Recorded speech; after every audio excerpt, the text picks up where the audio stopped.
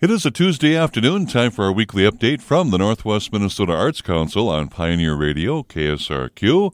And we're joined by the Arts Council's Executive Director, Mara Hanel. Good afternoon, Mara. Good afternoon, Ron. Well, let's talk about some basics here when it comes to the Arts Council. We haven't done that for a while. Give me a bit of a history in the Arts Council, how it was formed and why. The Arts Council was formed way back in the late 70s, I suppose, like right in the 70s, Okay. at the same time as the regional development commissions started to exist and have their boundaries, and then the arts started soon after. Certain parts of the states had arts councils prior to that, down in the southwest corner. Mm-hmm. So there was a model of art, all the arts being served by a central organization in that area. So then they started to bring that to the rest of the state on the same borders and geographical boundaries for counties as the regional development commissions. Okay. So, yep. And the purpose for them is what?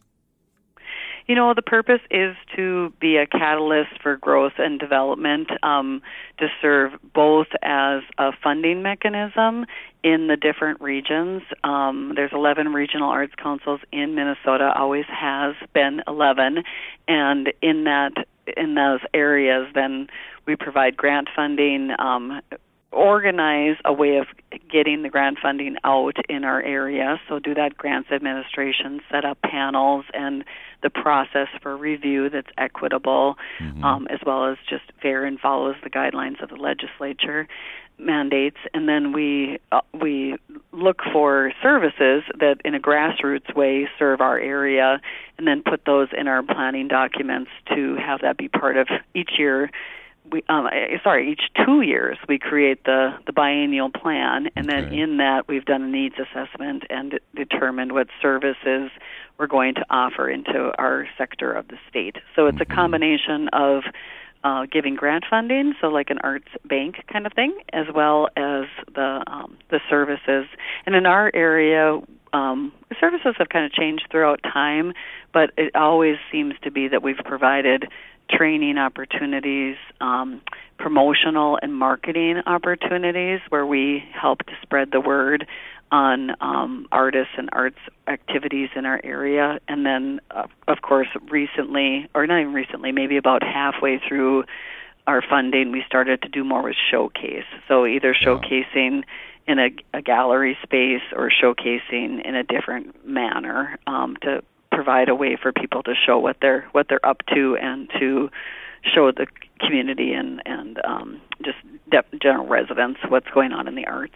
So, yeah. All right, very good. And they serve a 7-county area in northwest Minnesota: Norman, Polk, Marshall, Red Lake, Pennington, Kitson, and Roseau.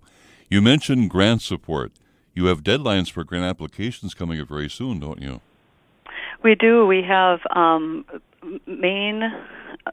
a couple of our main programs have a deadline of November 1st. So our Arts Legacy Grant, there's a category that we just call regular. It's the catch-all for almost all the projects, and that is a $10,000 grant, and that has a November 1st deadline. And then a smaller grant for projects that aren't quite as complicated, or they just don't want some of the reports and paperwork that goes along with the legacy grants.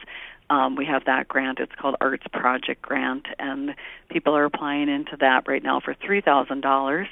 And when I say people, I mean more arts organizations, city ofs for their festivals. Some school districts are applying right now. Right. And then we also have a grant for schools that gives them up to a $3,000 grant for arts equipment, and that has a November 1st deadline also. So schools can apply, for instance, to if their art department needs a kiln for pottery, or their kiln has died on them, then they might look to buy a more expensive kiln and they need to put a 25% cash match towards the project. So if their project costs $4,000, for instance, they might get $3,000 from us, because that's the maximum grant, and put $1,000 in from their education foundation or their school district budget or private donations or something. Okay. So those who haven't applied in the past, is the process for application streamlined, fairly easy? Oh, that's a loaded question. We do the best we can. Okay. I would say that going to our grant training is very helpful, which I do have today. We're offering one here in our office at 5, so in a couple hours, which might be too short notice for your listening public. Mm-hmm. But we also do one-on-one related to grants. People can come to our office and use our equipment, our computer, while I'm close, to just help them out. Yep. You can still enter on paper. You can fill out the questions. Now, we really are going to work this next year, Ron, on trying to put a good lens on our applications and see if we can combine some questions or eliminate some questions because, some feedback is you're still too complicated. Mm-hmm. But we really do need to review the application against the criteria, so it's hard to get it so streamlined that we can't actually review it as a panel, right. So there's a middle ground there between pleasing everyone with a simple application and really being able to review it well enough to make a determination, So right now we're trying to take out some of those barriers for people that just don't use computers as easily and come to our office or, put pen to paper and then we'll enter it on your behalf. So, we're attempting to allow people to use our system, which is an online system for putting grants in. The organizations that are a little more technically savvy, you don't have to be ridiculously technically savvy, have liked our system because it archives now all your past grants. Oh. So if you're an organization that's a nonprofit in our area, once you've written a grant, if you write a similar one the next year, you can just grab text from your old application and adjust it and always see that old application, So that's kind of nice. Yeah, the application process is user-friendly, as you heard from Mara, and don't be intimidated. If you need help, you want guidance, it is available for you from the folks there at the Arts Council. And one more topic, if we can talk about it here, Mara, at the end of our conversation. Workshops are underway called We Are Water. For listeners who don't know what that is, explain that for me. Yeah, we have the Crookston, there's a steering committee in Crookston that is bringing in the We Are Water larger exhibit from Minnesota Humanities Commission down in the Twin Cities, and they are receiving that exhibit right mid-January into the University of Minnesota Crookston.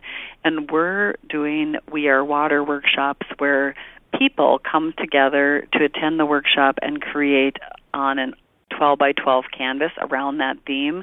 So, Ron, we're having people journal at the beginning just to say, when you hear We Are Water Minnesota, what comes to mind in your head? Is it recreation? Is it my healthy body? Is it some other issue about conservation of water or pure water? And then they are able to grab a bunch of supplies that are in the room and just start to create over the course of 2 hours a piece that would be in this show to complement the Humanities Commission.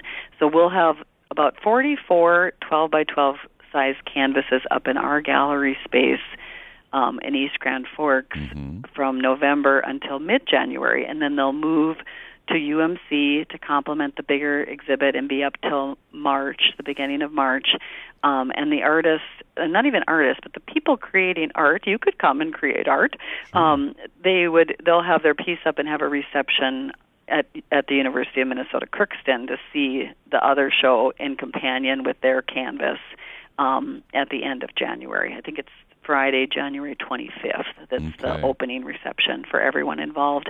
And we're hoping to get about 60 canvases, so it should be a really fun show. Yeah, all right. And to find out more and register, contact the Arts Council. Their phone number in Warren is area code 218-745-9111, 218-745-9111. Check out their website, northwestminnesotaartscouncil.org. Kristen Egerling does a great job on that. And by the way, Mara, she was down here to our studio in East Grand Forks last Thursday, videotaping me talking about what we do in producing our segment. And she'll be taking that video out to Seattle, Washington. I'm glad that she got down there to do that video with you. I think that'll be really nice to tell the nation about our relationship and collaboration with these interviews that turn into podcasts. And it's been 8 years, like you said, that we've been doing this, and it's just a really nice way to remind people what's going on in our area. And you know what? The other thing I like, Ron, about it always is that the service that we're doing, our two organizations together, help artists and arts organization leaders have a really nice piece that they can even reference on what they do. You know, so it gives them that professionalism that can be a little tricky for them to find related to a podcast or an interview. So, great job. It's a great working relationship. Well, Mara, thank you so much, and enjoy our toasty weather coming up. Yep. Hopefully we'll get outside and enjoy this weekend if it actually turns out to be warmer, like they say. All right. We'll hook up down the road, okay? Okay, sounds good. Okay, thank you, Mara. Mara Hanel, Executive Director of the Northwest Minnesota Arts Council on Pioneer 90.1.